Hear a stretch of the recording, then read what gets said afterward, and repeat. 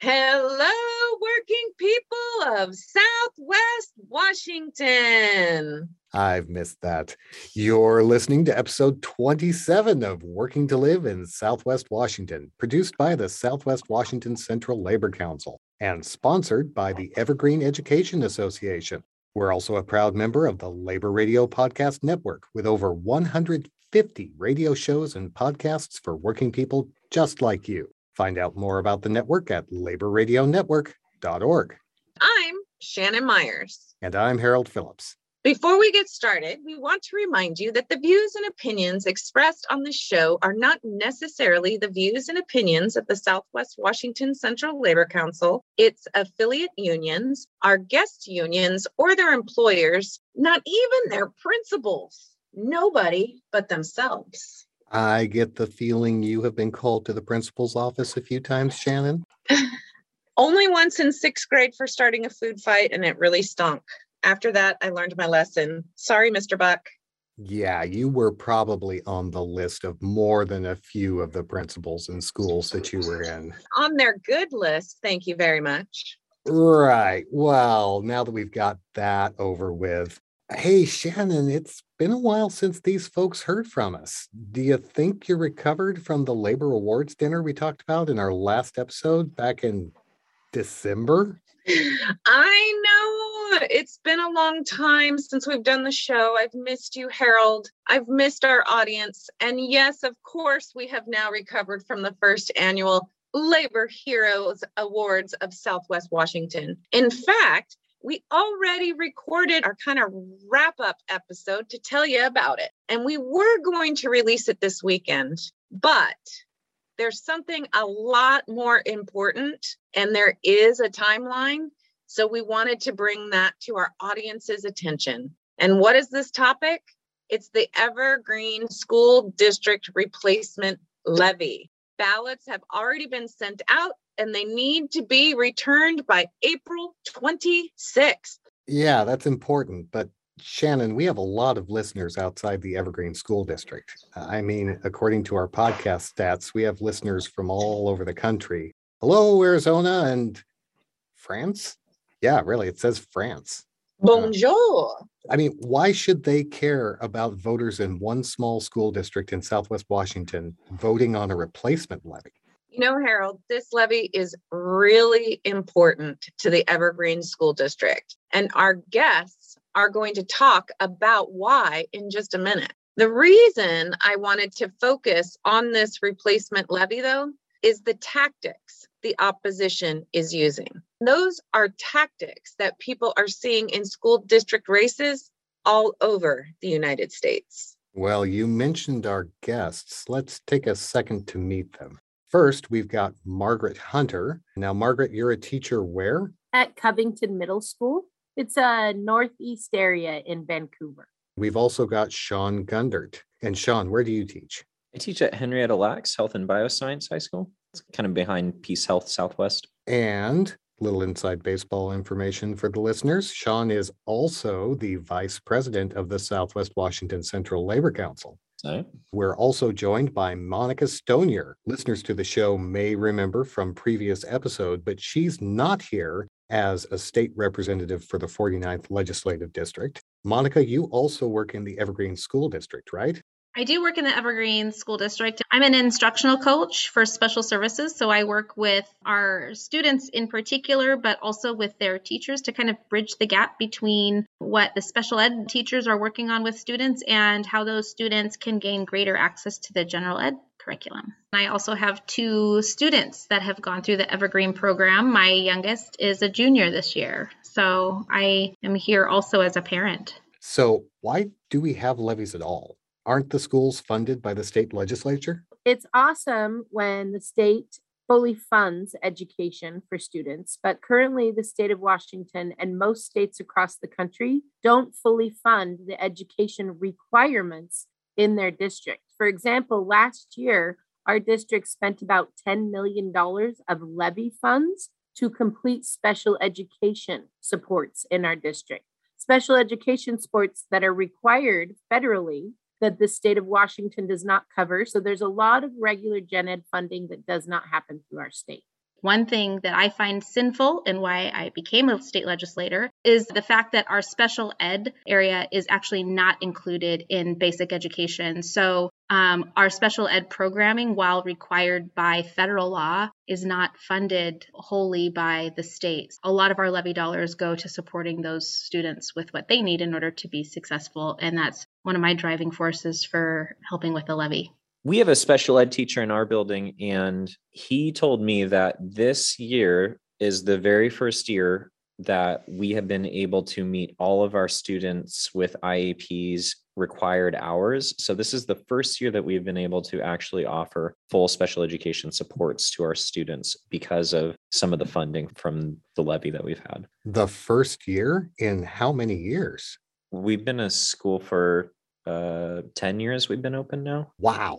So when we talk about levies, how is this money paid for? What is it based on? So it comes out of homeowners' taxes. So depending on how much your home is worth, depends on how much of the levy tax you pay. It's just about on every $1,000 of your home, you pay a little bit more of your taxes. So I'm happy to pay levy taxes because they up the property of my house when you have better schools. So it's really an investment for homeowners, but that's where the funding comes from for a levy, from homeowners. This actually brings up something that people have said. Home prices are going through the roof in Southwest Washington and really all across the West Coast. So as the home prices go up, aren't the schools just going to get more money anyway? Why do we need to keep voting on these levies to bring more money into the school district? And I think that this is really important. This is not a tax increase, right? I mean, people say this is another levy. It's going to increase my taxes. I'm tired of my taxes increasing. I'm looking at your replacement levy facts flyer that you have here.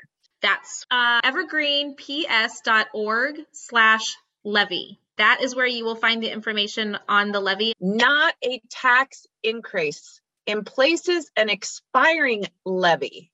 Please explain that piece for our listeners. So the maintenance levy or the replacement levy comes up over and over again because we have to keep asking the voters to maintain their current level of funding. And I will tell you that the replacement levy passed this time would actually result in overall school tax rate going down over time. This is an opportunity to support a maintenance levy or replacement levy where the rate is designed to go down over time, even at a time when the economy is tumultuous. We can both support our kids in schools and also watch our property value and pocketbook. Our community here in Evergreen has for a long time supported adding to those programs like music, art, sports programs, after-school clubs, extra programming for students that might need some support. We also support lower class sizes by having a budget that can hire more teachers and keep those class numbers a little bit lower. We also started full-day kindergarten in Evergreen before the state mandated it. So this community has for a long time done what's best for kids through the support of their levies. And that's why it's so important to pass it time after time, because our students benefit from those additional programs that are not funded by the state. A lot of times it creates some confusion because people think it's an additional tax. The rate may go up or may lower depending on the proposal by the district. But all in all, it is a vote to kind of replace the levy with whatever the next levy proposal is. Well, you actually bring up a really good point, this idea that we're voting again and again for these levies. Now, Evergreen just had a levy on the ballot in February, right? And the voters voted against that. Why is this coming up again? In this case, the district voters did not support the February 9th levy, and we lowered the rate to 1.7 from the originally proposed 1.92. Recognizing the economic challenges families are facing, which I think was probably a smart thing to kind of acknowledge. But I can tell you, I have been, since I came home from the legislative session, out talking to voters. I've been working with people who have been volunteering to talk to voters. And I think the problem we ran into is that there was just a lack of awareness that there was a ballot measure up for a vote. that's what we're working on right now to make sure enough people know that there's a there's a levy on the ballot. And of course, we're doing our part because you're here on our podcast, and we're going to try to reach out to every single person in the Evergreen School District so they understand what this levy is, what a levy is, and why they should support it. So we're here. We got your back. Shannon actually brings up a good point. A lot of people don't understand what a levy is and what a difference it can make. She and I have talked off the mic several times about levies in other school districts that haven't passed and how those school districts have been struggling. Monica, you mentioned that Evergreen has generally voted for these levies. What have you folks seen in some school districts where they keep bringing up levies and the levies keep getting voted down? My very first teaching job was here where I'm at now. But that summer, before I got hired here, I got hired at Battleground. And I mean, Battleground High School is old. It's part of the reason why I chose to teach in the Evergreen district instead is, the equipment, the facilities. But my understanding is there was some long-lasting community feelings about some of the things that happened. So there was a public perception that the district was mismanaging. And this was like 10 years ago now, probably. I don't remember all of the specifics, but I think that it was like someone got bought out of their contract, and the public perception of that was a mismanagement of public funds, and they chose to retaliate by not passing the levy. And that perception persisted for a long time, and they couldn't pass a levy to save their life. Now I'm teaching in the Evergreen district, where we have gone through 2 superintendents that have had their contracts bought out. And so that's got to take a hit on public perception. Yeah, it's really hard when you lose trust, whether it's in your personal relationship, professional relationship, or whether it's a school district in their community. It is really, really hard to get that trust back, and it's never the same again. So if we don't have trust that these dollars are going to go where it needs to go, then yeah, levies won't pass. But that's why people need to listen to this podcast and other avenues to educate themselves on what the levies are, where the money is going. Because in order to have a levy, you actually have to know where that money is going. And you guys actually have information you're passing out about where the money is going to go. So do we want to talk about that a little bit? About what is this levy? Where's the money going? Shannon, that's a great question. So today, fresh out of my email, we got a list of things that we will lose for sure if we do not pass the levy this time in April. Some of the more concerning things to me, outside of some deans of students, which are principals that help with discipline and behavior so that we can keep our classrooms and buildings under control, they're going to eliminate 5th grade band and orchestra music programs. We have really great music programs that start earlier on than secondary. Gets kids a great start at those ages they really need to. We'll be reducing associate principals as well as dean of students. So that's sort of a double whammy for our leadership for our buildings. Excel pullout programs where we send kids that are needing more education. They're just a little above and beyond advanced or exceptional learners. Looks like we'll be deleting 3.5 of their programs. Reducing intervention specialists. Intervention specialists help kids that need that extra push. So we're talking about closing a gap. Kids that are at 2nd, 3rd grade reading levels at my school, they'll lose some of that support to help them learn to read at grade level. We've got a reduction in classroom paraeducator supports, which is extra concerning. Those are the staff members that help our neediest of students be in gen ed classes so they can be in what we call the least restrictive environments for learning. Basically saying we want to be able to go to class like everyone else. We'll need a little extra support. Some of those people are being cut. Athletic directors, secretarial positions, media specialists, librarians, teachers on special assignment, which could be anything from teachers that travel around to teach specialty things to teachers that are substituting for other teachers that can't make it to their programs. Our central office is going to lose some people, other classified positions that are support for educators, reducing classroom teachers. They're actually cutting classroom teachers, that we need. I mean, this is just the short list. I'm sure the list will get longer if we don't pass the levy. So obviously, this money is going to really vitally needed stuff. Our district will be devastated, and the workload of teachers will be devastating if we do not pass this levy.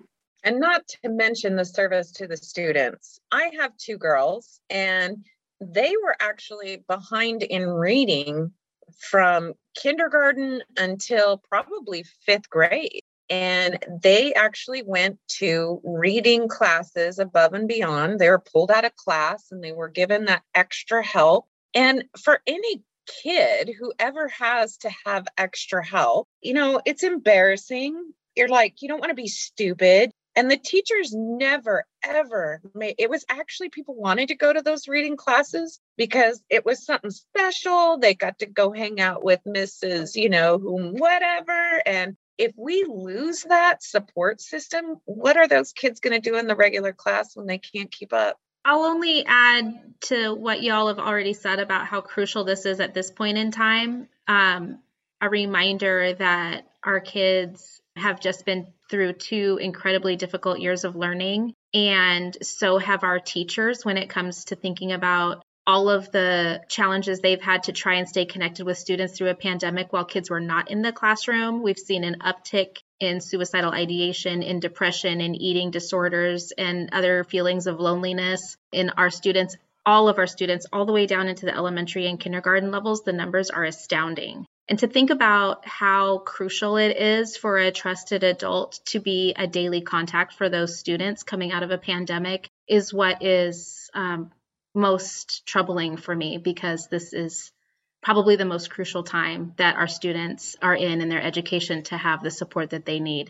It's not the right time to take away those points of contact. So Sean talked about a couple of reasons why folks may have a lack of trust or faith in the management in districts around the state where they have failed levies. At this point in time, while I often vote with my checkbook and I vote with my ballot and I vote with where I patronize businesses, this is a time to just remember that those who would actually suffer are the students. Well, I can understand what you're saying and what Sean was saying, but after hearing all of this, I can't imagine why anybody would be campaigning against this levy. It just seems so important. Have you seen any opposition? Well, I'm working on the campaign effort out there. And, just this last few days, we've seen some big signs go up next to the levy signs. We put signs out to remind folks to vote. And these are signs from opposition that are, first of all, illegal because they choose to not follow the law and disclose their funding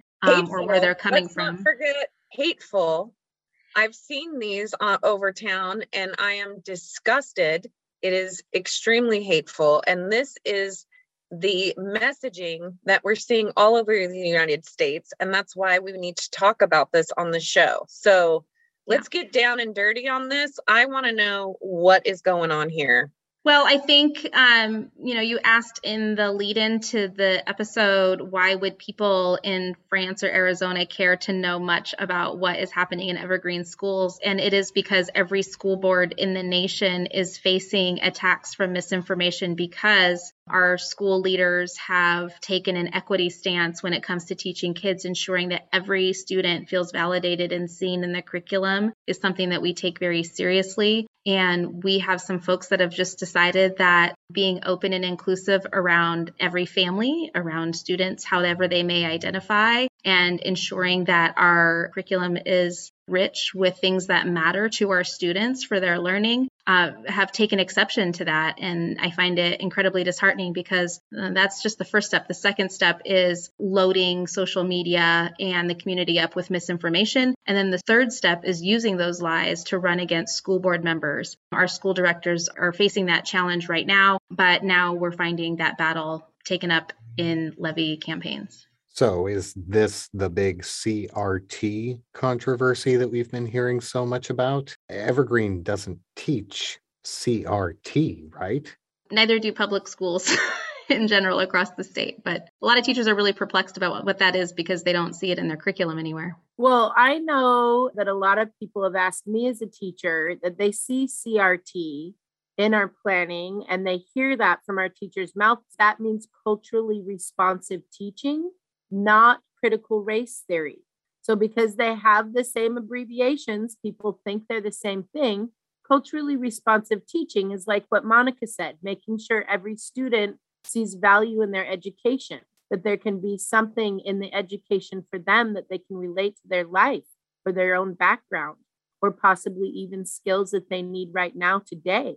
Critical race theory is an entirely different subject matter that most public schools K through 12 don't even deal with. We're talking about culturally responsive teaching that's been widely accepted across the country on how to meet our kids where they are and teach them where they are so that we can close their gaps and give them the skills they need. It's a great professional development work by Zaretta Hammond. Have to give her that credit. And it's happening all over the country. And unfortunately, a lot of people are misplacing that idea of culturally responsive teaching with the critical race theory because they're both CRT. CRT, it can mean different things. And I know that that is what is in these illegal signs, these hateful signs through Vancouver. I mean, they're talking about CRT and gender, like we're teaching our kids all this stuff about how not to be who you are. I don't even know what their thinking is, but it's so hateful.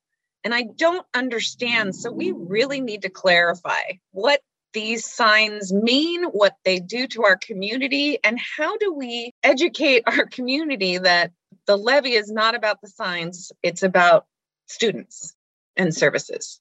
Some of the opposition will also point to areas of need.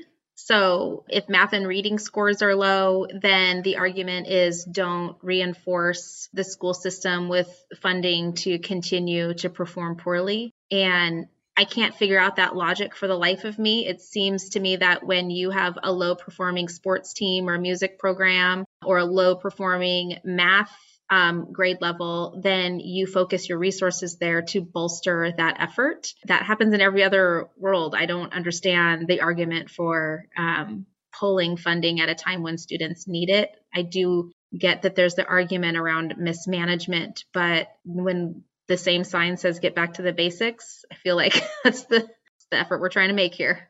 Monica, you brought up the idea that a lot of these divisive issues are being brought up in order to get people onto the school board. Why is there such an effort to get people onto the school boards? Well, having worked on Referendum 90 and the precursor to that, which was the mandatory comprehensive sexual health education bill that the state passed recently, I can tell you that much of the sentiment around that bill was less about what we were going to be mandating taught in schools when it came to sexual health and emotional health and relationship health and knowledge of your own body, because usually parents that I talk to would realize that what we were talking about is exactly what they had in school too. It's just that we were going to require that all kids have access to that, not just some.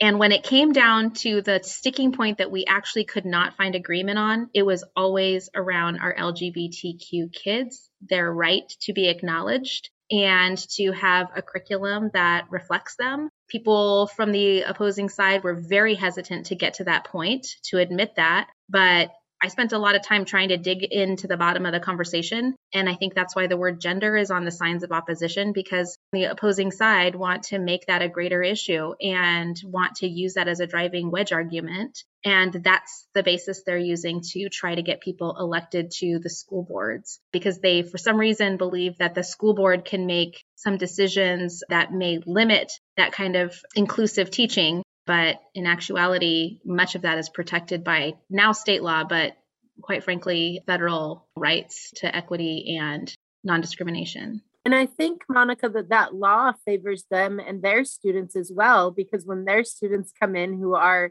not LGBTQ+, we also have to accept those students the way they are, just like we accept our LGBTQ students the way they are when they come to my classroom. And the way we always have, yes. Well, look, this is a labor show. This is produced by the Southwest Washington Central Labor Council. You're all members of the Evergreen Education Association. So we're all about working people in our communities. We're talking about a lot of pretty big stuff here, these arguments, pro and con, and property taxes. If you were just to put it at the baseline, Why should working people in our community care about this issue? The levies are always for learning. And we're talking about our future laborers. I know I learned how to read. I learned how to do math. Most of the things I do in my classroom, I actually didn't learn in college. I learned when I was going K through 12. So if we want strong laborers and people that are intelligent enough to do my job when I'm too old to do my job, we need to up the levy and up the stakes for our learners because they need that money. They need that support. We need it now.